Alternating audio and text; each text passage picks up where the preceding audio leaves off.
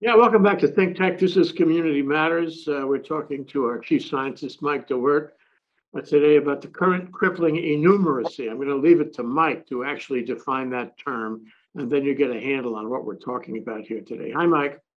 Aloha, Jay. It's good to be here. Good to have you. Thank So, you. what is innumeracy? This is a term that we haven't heard much before. Yeah, it's basically numerical illiteracy. It's the fact that people can't do basic numerical reasoning, and which I consider a failure of our educational system. It's like people who buy lottery tickets because someone has to win. Never mind that the odds are 1 in 42 million, and they don't have 42 million weeks of life ahead of them in order to actually have a shot at winning. So, Well, but that, isn't it also the press? Because if the press says, for example, that we have some side effects going on here, and let us tell you about the ones that will strain your heart and your emotional stability, about all these terrible side effects, that you're going to see that as a greater number, even though it may be only one. right, right. It's also we have this algorithmic curation of information where if you click on something shocking, the algorithms feed you more stuff like what you clicked on. So it's just, Ooh, ooh, ooh. yeah, people don't want to.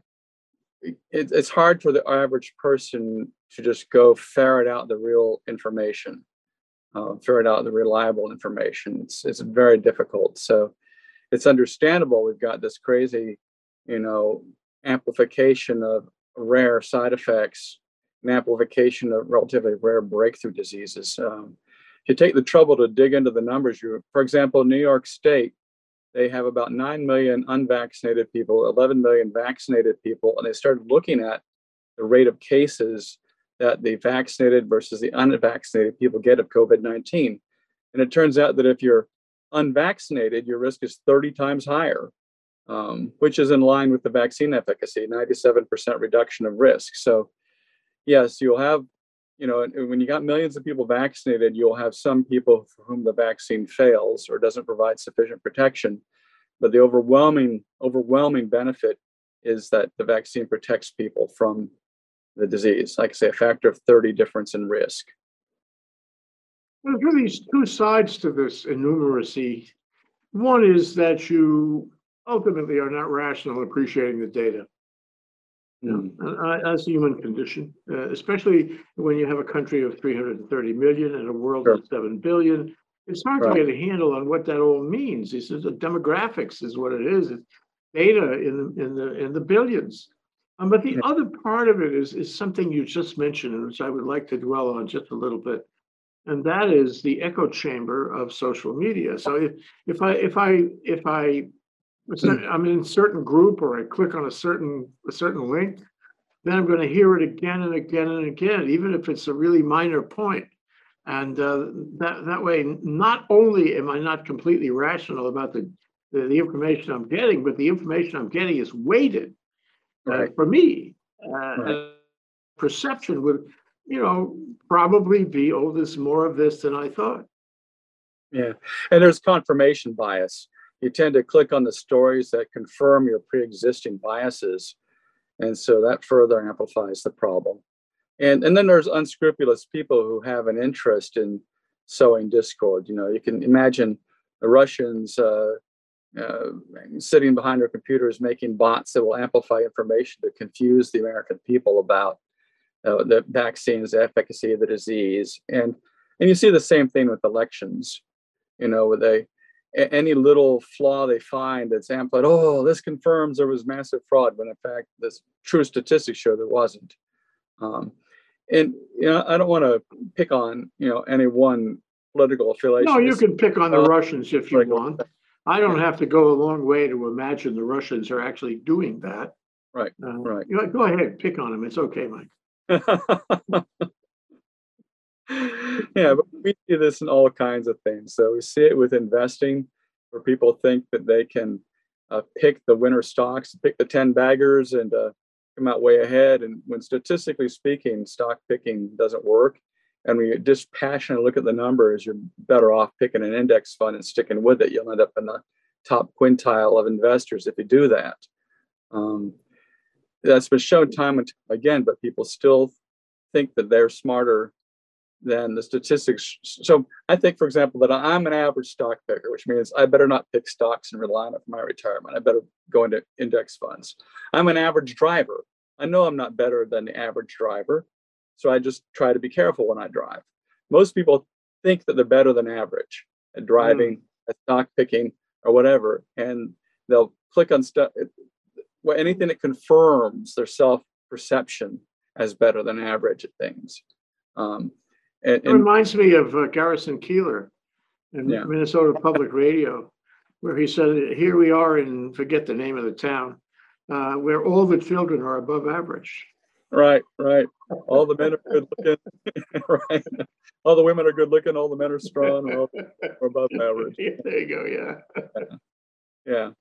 Yeah. And this kind of enumerates this inability to reason numerically, even is effective in court cases. There's something called the prosecutor's fallacy, where say cops find some evidence, say a blood stain at a crime scene, and they type the bloods and they say, oh, there's only 1 in 100 people have this type of blood. Oh, we got Joe Smith here who has this type of blood. Therefore, there's only a 1 in 100 chance it wasn't Joe Smith who did this crime. But then when you look at a city the size of Honolulu, with 1 million people, a 1 in 100 rate means there's 10,000 people that have that blood type.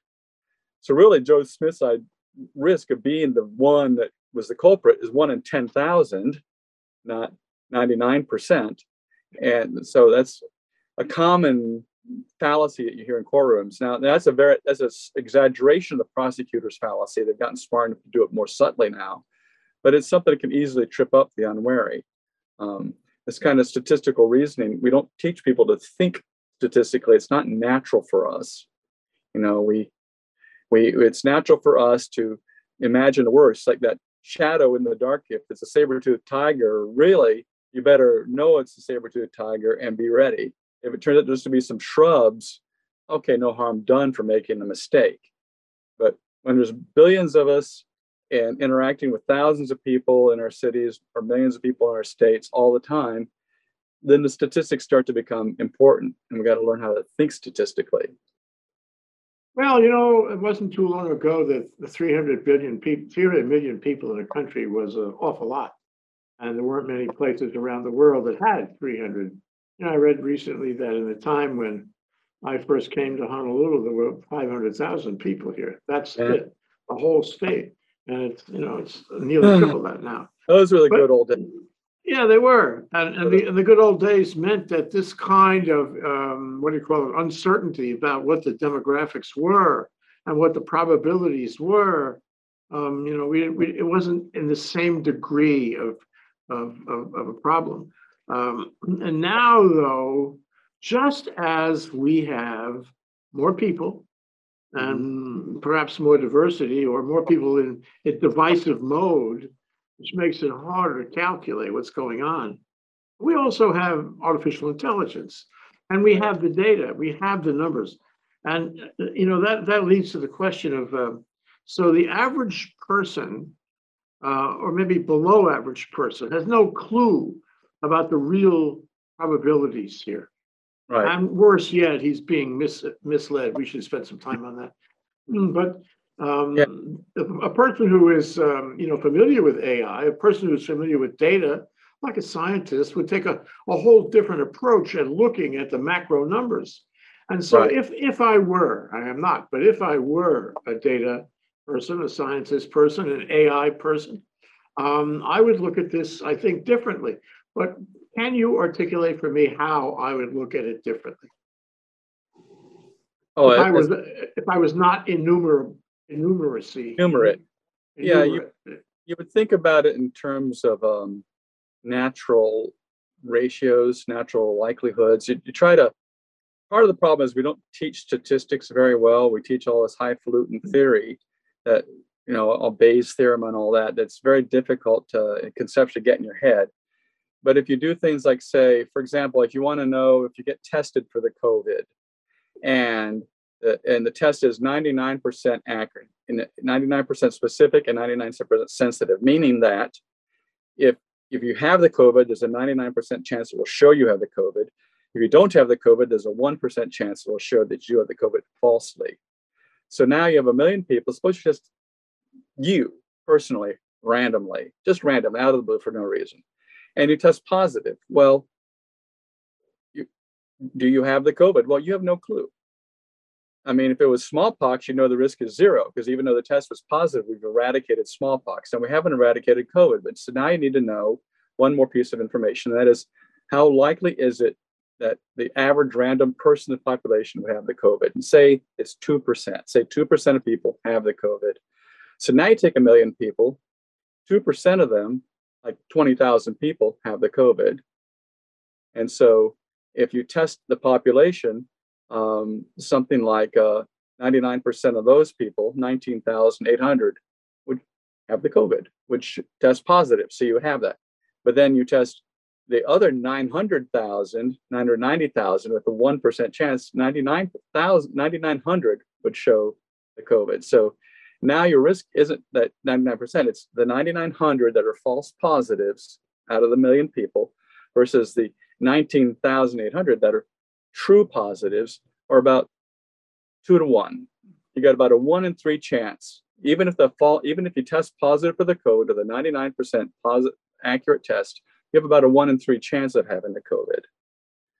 And we don't teach people how to do this natural reasoning, and it's hard. It's hard to get used to it. Oh, it is hard. It's hard with you right now, and I'm sure anybody listening, I hope he's making notes. But I should have drawn a picture. It's okay. It's okay. You make the same message.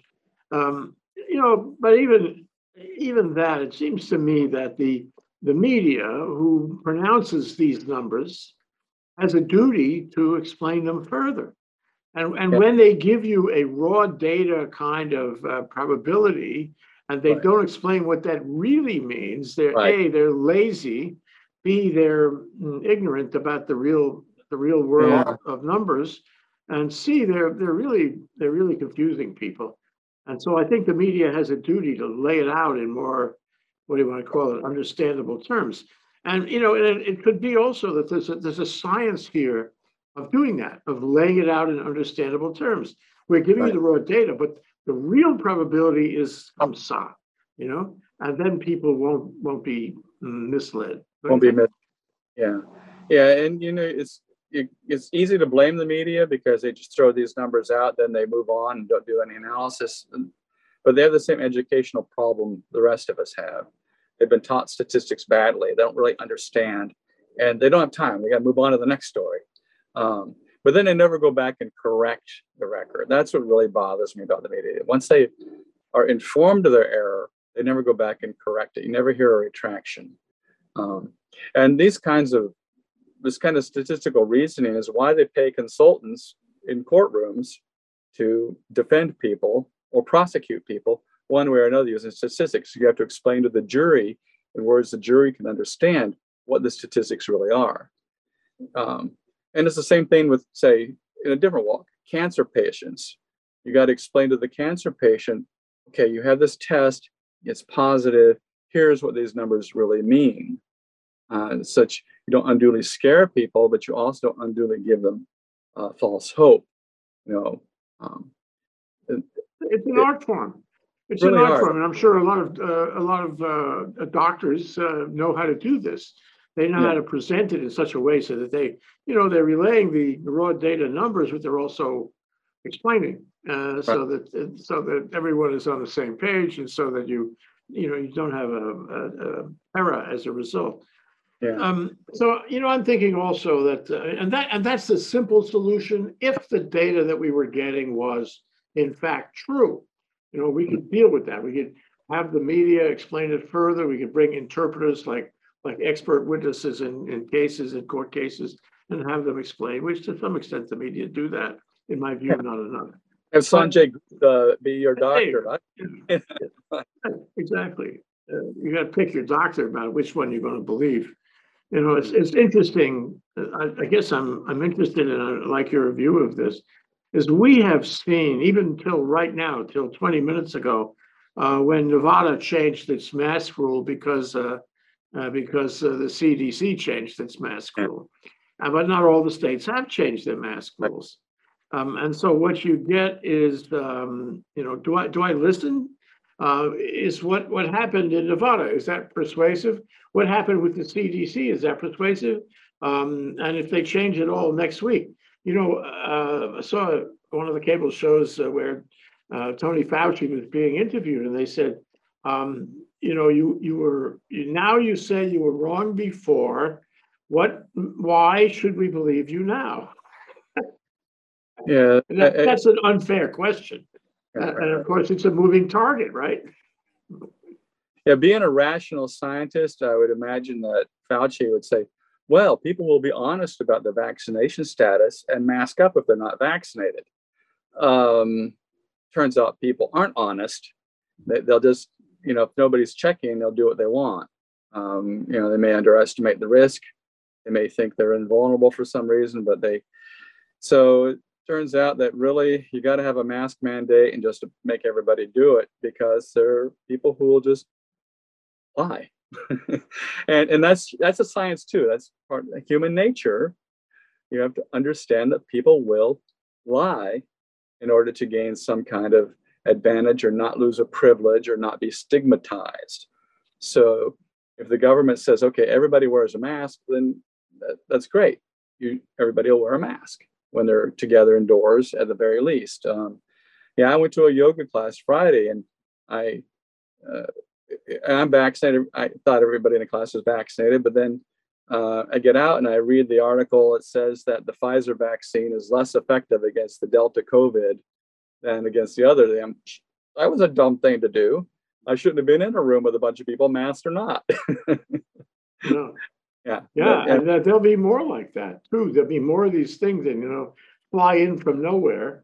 Yeah. And that was one, but there'll be others, and so Yeah. much. I would make the distinction between disinformation, which is intentional, or grossly negligent, and misinformation, which is just mistaken, confused.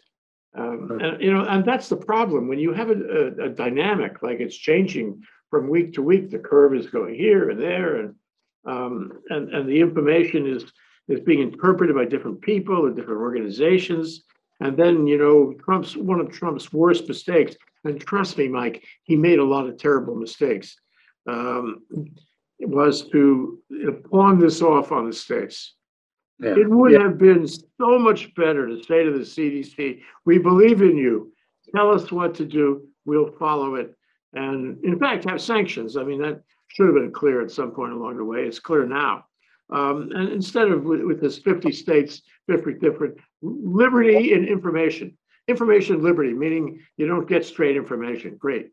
So, that was a big problem. And it still is, because it is the culture of the response. The states will have their own view of things.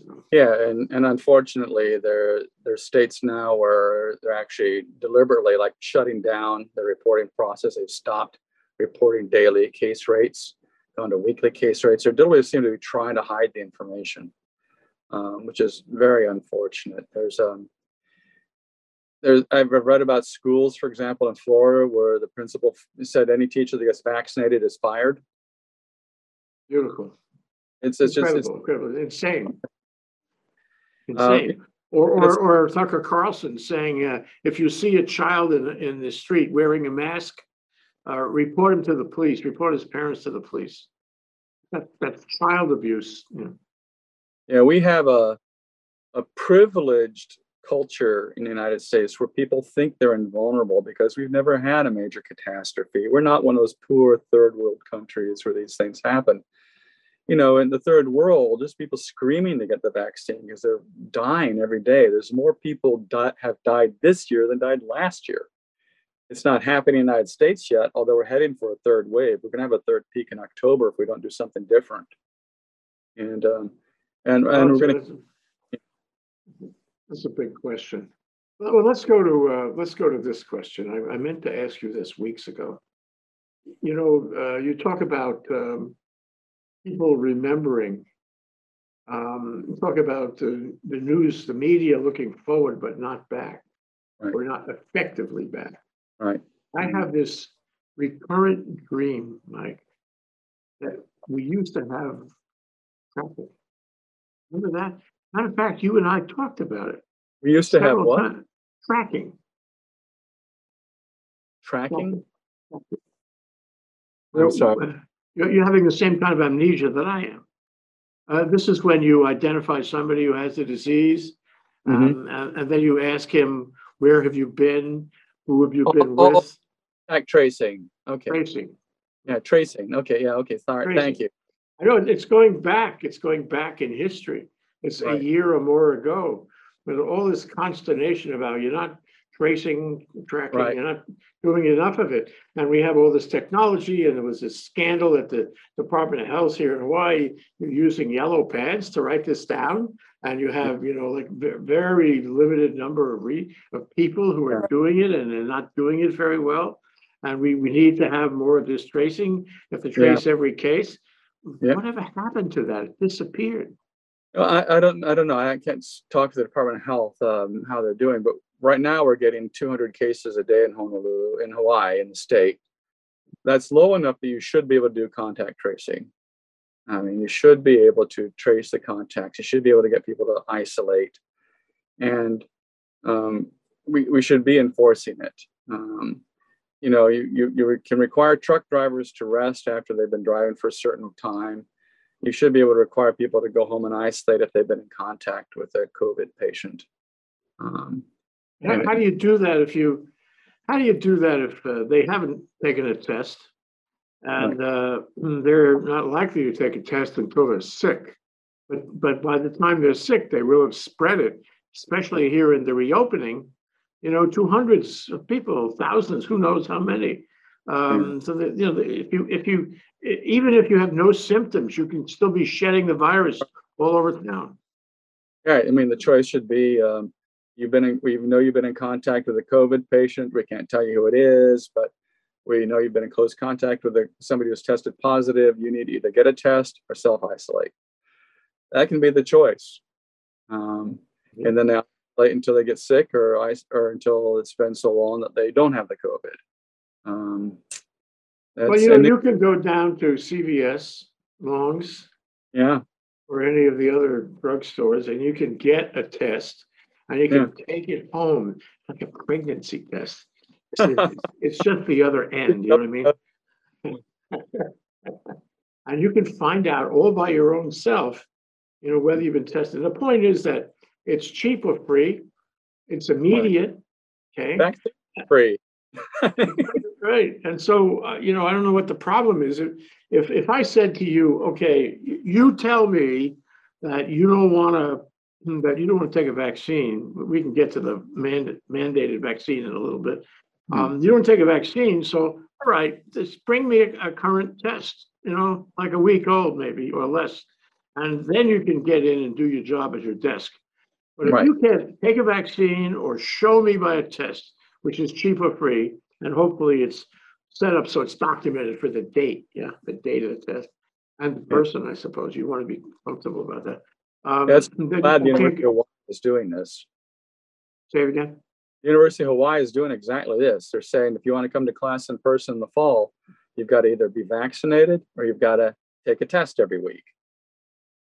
So let me ask you, can we get to that? Let me ask you about the vaccinations. We have 100 million people in the country who are hesitant. And the pressure is growing on them, or at least theoretically it is. But we still have 100 million people in the country, and they're a danger to us all. And they're like stone walls. You can't get through to them. And there's very few places where they're paying a price. I mean, I think it's probably going to be more the case soon about, you can't take a train, you can't take a plane, you can't go to class, you can't go to work, all that. It's easy enough to do that. The federal government could issue national guidelines for this, but it isn't.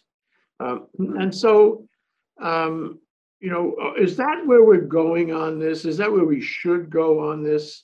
And if so, and here's the real question, if so, how do you distinguish between somebody who has got a legitimate reason out of those 100 million? It can't be that many. We can get into enumerology again on this. Out of that 100 million, how many are legitimately threatened, medically by Mhm. taking the vaccine, and how many are not? I would venture to say that the number of people who have legitimate reasons for not being, vaccinated, tiny. That's not very scientific, but I believe it's tiny. The rest of them have no real reason. And Yeah. so, where do you make the cutoff? Well, they can have a doctor's letter from an MD, a licensed physician, saying they have this condition. I mean, that shouldn't be hard to get. And now in France, if you want to go to an indoor event, a concert or something like that, you have to show proof that you've been vaccinated. Now they're having riots in France because there's people who don't want to have to show proof they've been vaccinated. But that that might be where we have to go. Now I hope not, because one of a couple things could happen. It could be that we'll just give up on it, and the disease, the Grim Reaper, will take his toll, and we'll end up with another million Americans dead. I mean, well, we're closing in on the 1918 toll. We lost 650,000 Americans in 1918. We're at 638,000 or so now. We can hit 650,000 in October if we don't, start tamping this thing down. And then it could keep going because of the unvaccinated people and the virulence and contagiousness of the Delta variant. The Delta variant seems to have a natural N of 6 instead of 3 if nobody's vaccinated and nobody's masking. And that makes the Delta variant almost as contagious as measles, which is scary. Way more contagious than the Alpha variant. Yes. I mean, Yes. by multiples. By the way, I was thinking back to my Greek history, and we get Alpha, we get Beta. We haven't heard too much about Beta COVID. We have the next one is Gamma. Gamma. We haven't heard too much Haven't much- about that. I'm not sure why not, but we haven't. Okay, now we have Delta, Alpha, Beta, Delta, Delta, Delta. Gamma, Yeah, Delta, or Delta, right. Gamma? Although I know up to Lambda now. I don't know how Okay, many. there is a Lambda, but it's not as contagious or as lethal. But Yeah. there could be another one and another one and another one.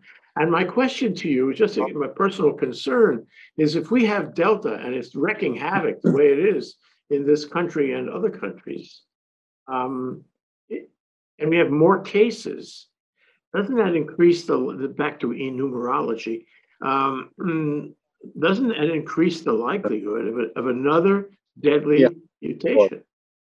Yes. An So American only, American exceptionalism. There you have it. yeah, so that's why we're seeing these new variants in places where the vaccination rate is really, really low, like where the population is high and people are crowded, like India. Um, the more people who have the disease, the more likely is the new mutation will arise. And the next mutation could come from Alabama. I don't know. The governor of Alabama, I think, was just started urging people to go get their vaccines. She's tired of this.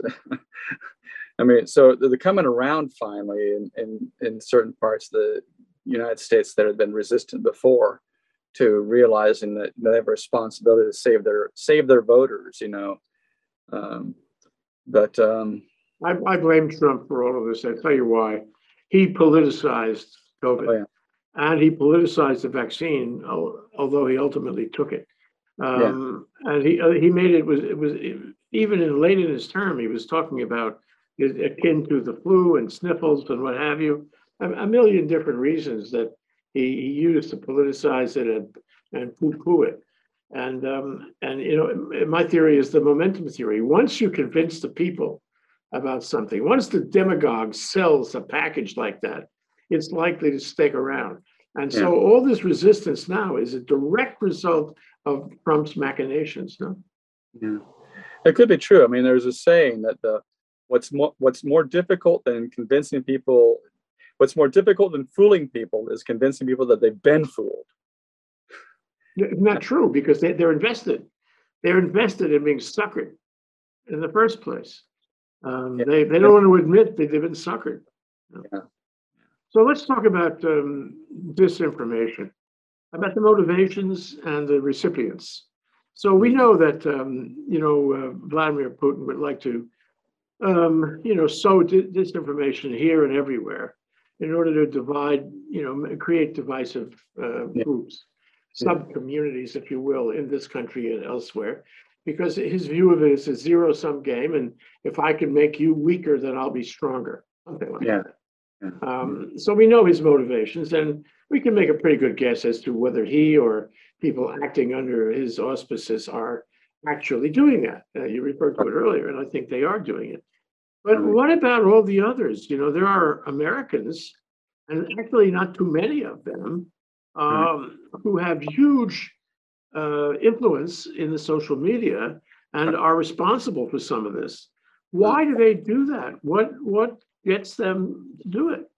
Well, they're incentivized, in the sense that the algorithms reward you for the more clicks you get. You put up something shocking and scary that gets a lot of people clicking on that disinformation, well, you get credit for it. In some cases, you get money for it. So this algorithmic amplification of disinformation has really distorted our whole information economy, our whole system. And then there's people who, they may not really believe the stuff they're saying, but they know they can get a political advantage, curry favor with somebody else by successfully peddling disinformation. We've seen that before in history. And we've seen people who go against their own social class's interest to promote their own self-interest, doing things like this. So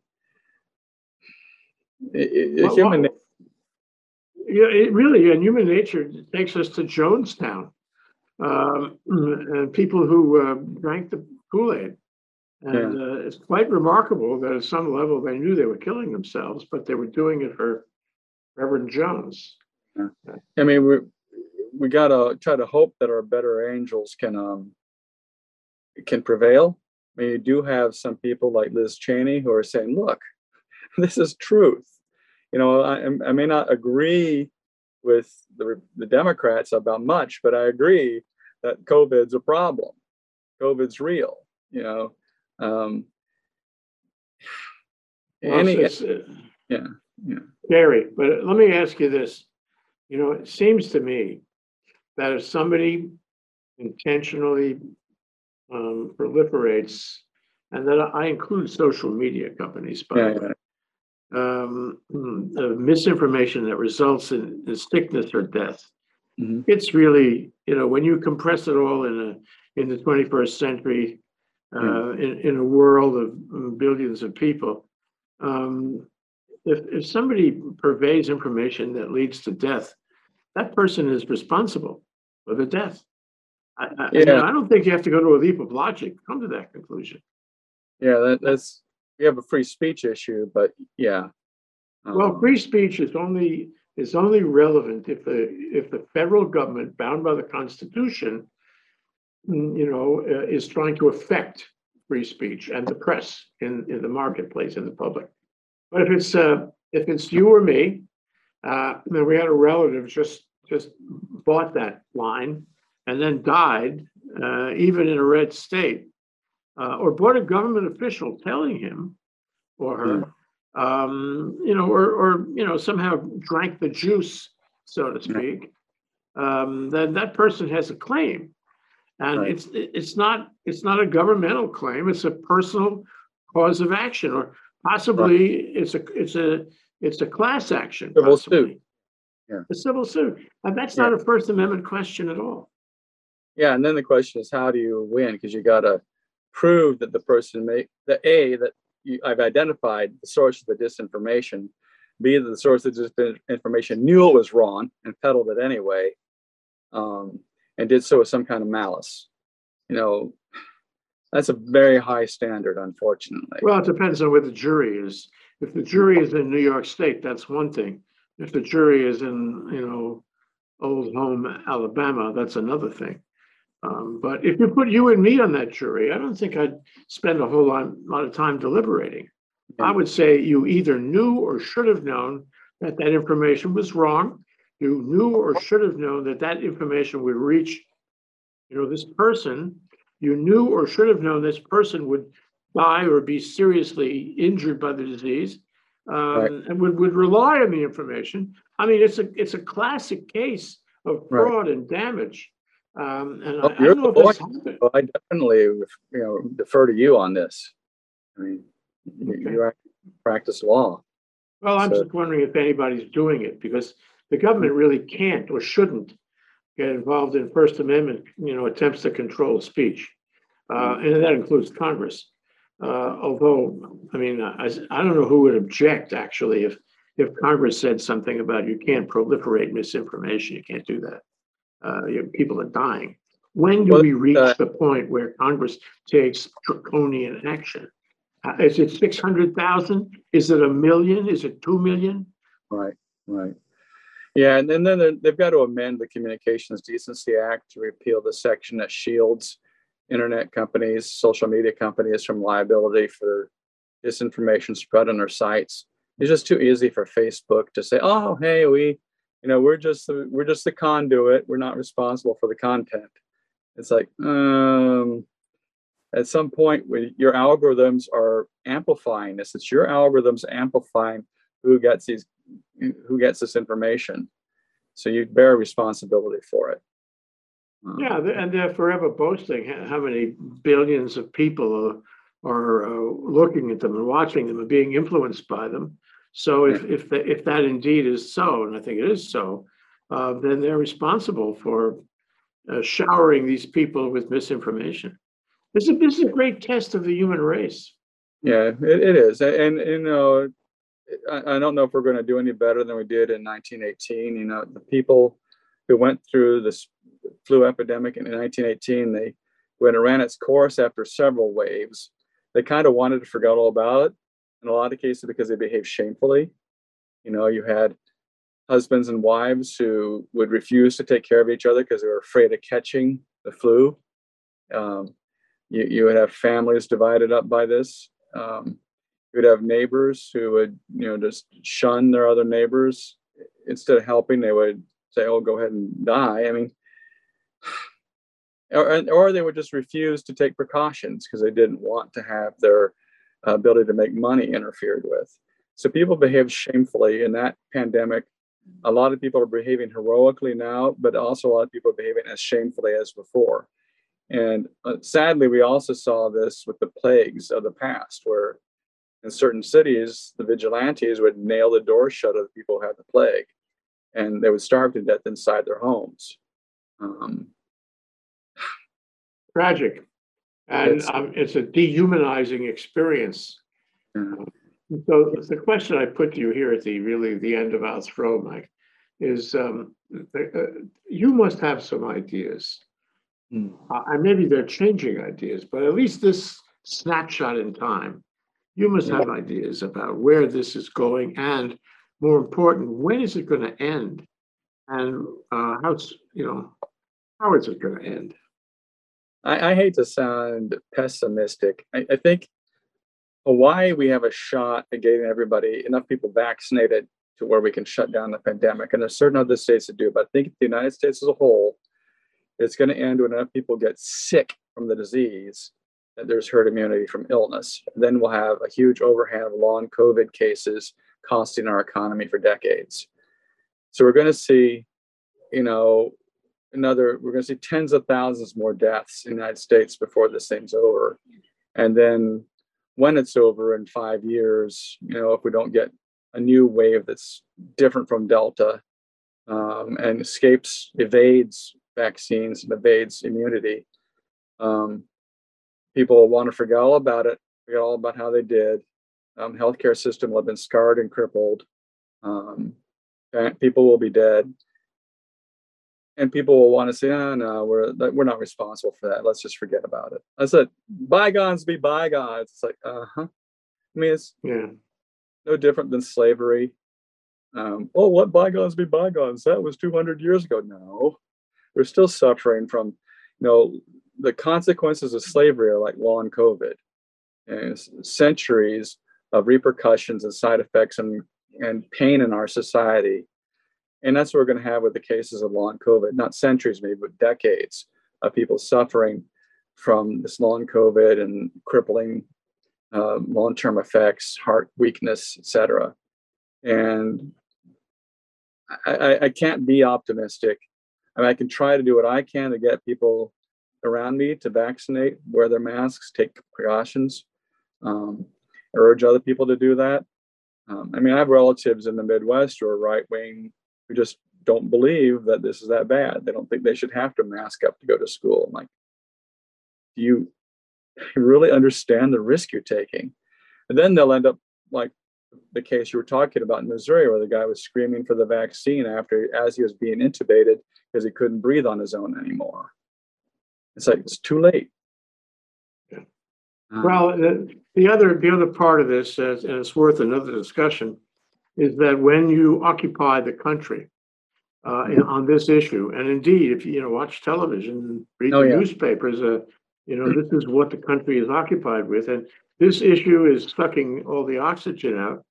You undermine political will, you undermine democracy, if you will, and worse than that, Mike, even worse than that, is that we aren't spending any time on climate change. That's right. We really have to do that. We have to get back to that. We're not managing this. It's like the rats are running in the store while the screen door is open. How about closing the screen door? and on top of it, it's going to exacerbate income inequality. People who rationally get themselves vaccinated, they have investments, they're going to take advantage economically while the rest of the country is distracted and make a profit. It's like the hedge fund manager, early last year, he made a huge bet on the market going down when he got information about the COVID, and he made $1 billion. Or maybe it was more than that, but it was a huge number, but it's several billions of dollars, I think. And so while everybody's preoccupied with this debate over whether the COVID is real, you're going to have people who are taking advantage of that chaos, even in our own country. And I'm not saying that it's always wrong. I mean, it's like, in the sense that there are people who are going to invest in the market, seeing the trend, even though they have no risk. I mean, it's not their fault. They're not trying to hurt anybody. They're just saying, well, this is the trend. I better put my money in this part of the market. So they'll get richer. And the people who can't get away from having to face people, who have to go to work every day in a food service or something, taking these risks every day with their lives, they're the ones whose income is going to be cut, because they'll either have to quit their job to avoid the risk, or they have to stay home, take care of their kids because they can't put their kids in school to take the risk, or they have to stay home and take care of their elderly parents because elderly parents can't be put in a nursing home because of the risk. And the poor will just get poorer, and the income equality will just get worse. And that's the other consequence of this long COVID, in addition to our long-term problems with climate, democracy. We'll also have long-term problems with income inequality. And income inequality leads to a deterioration of the supply lines. So even if you have the money, you may not be able to get a loaf of bread anyway. Because the people who bring you the loaf of bread are the ones who put their lives on the line in the food store. You would hope. Yeah, you're right. Well, yeah, Mike DeWert, our chief scientist. I think I'm going to have a drink now. I'm feeling a lot better. Now make Thank it you, Mike. Maybe fine. Thanks for coming on, Mike. We'll do it again soon. Thank you. Okay. Talk to you later. Talk to you later. Aloha.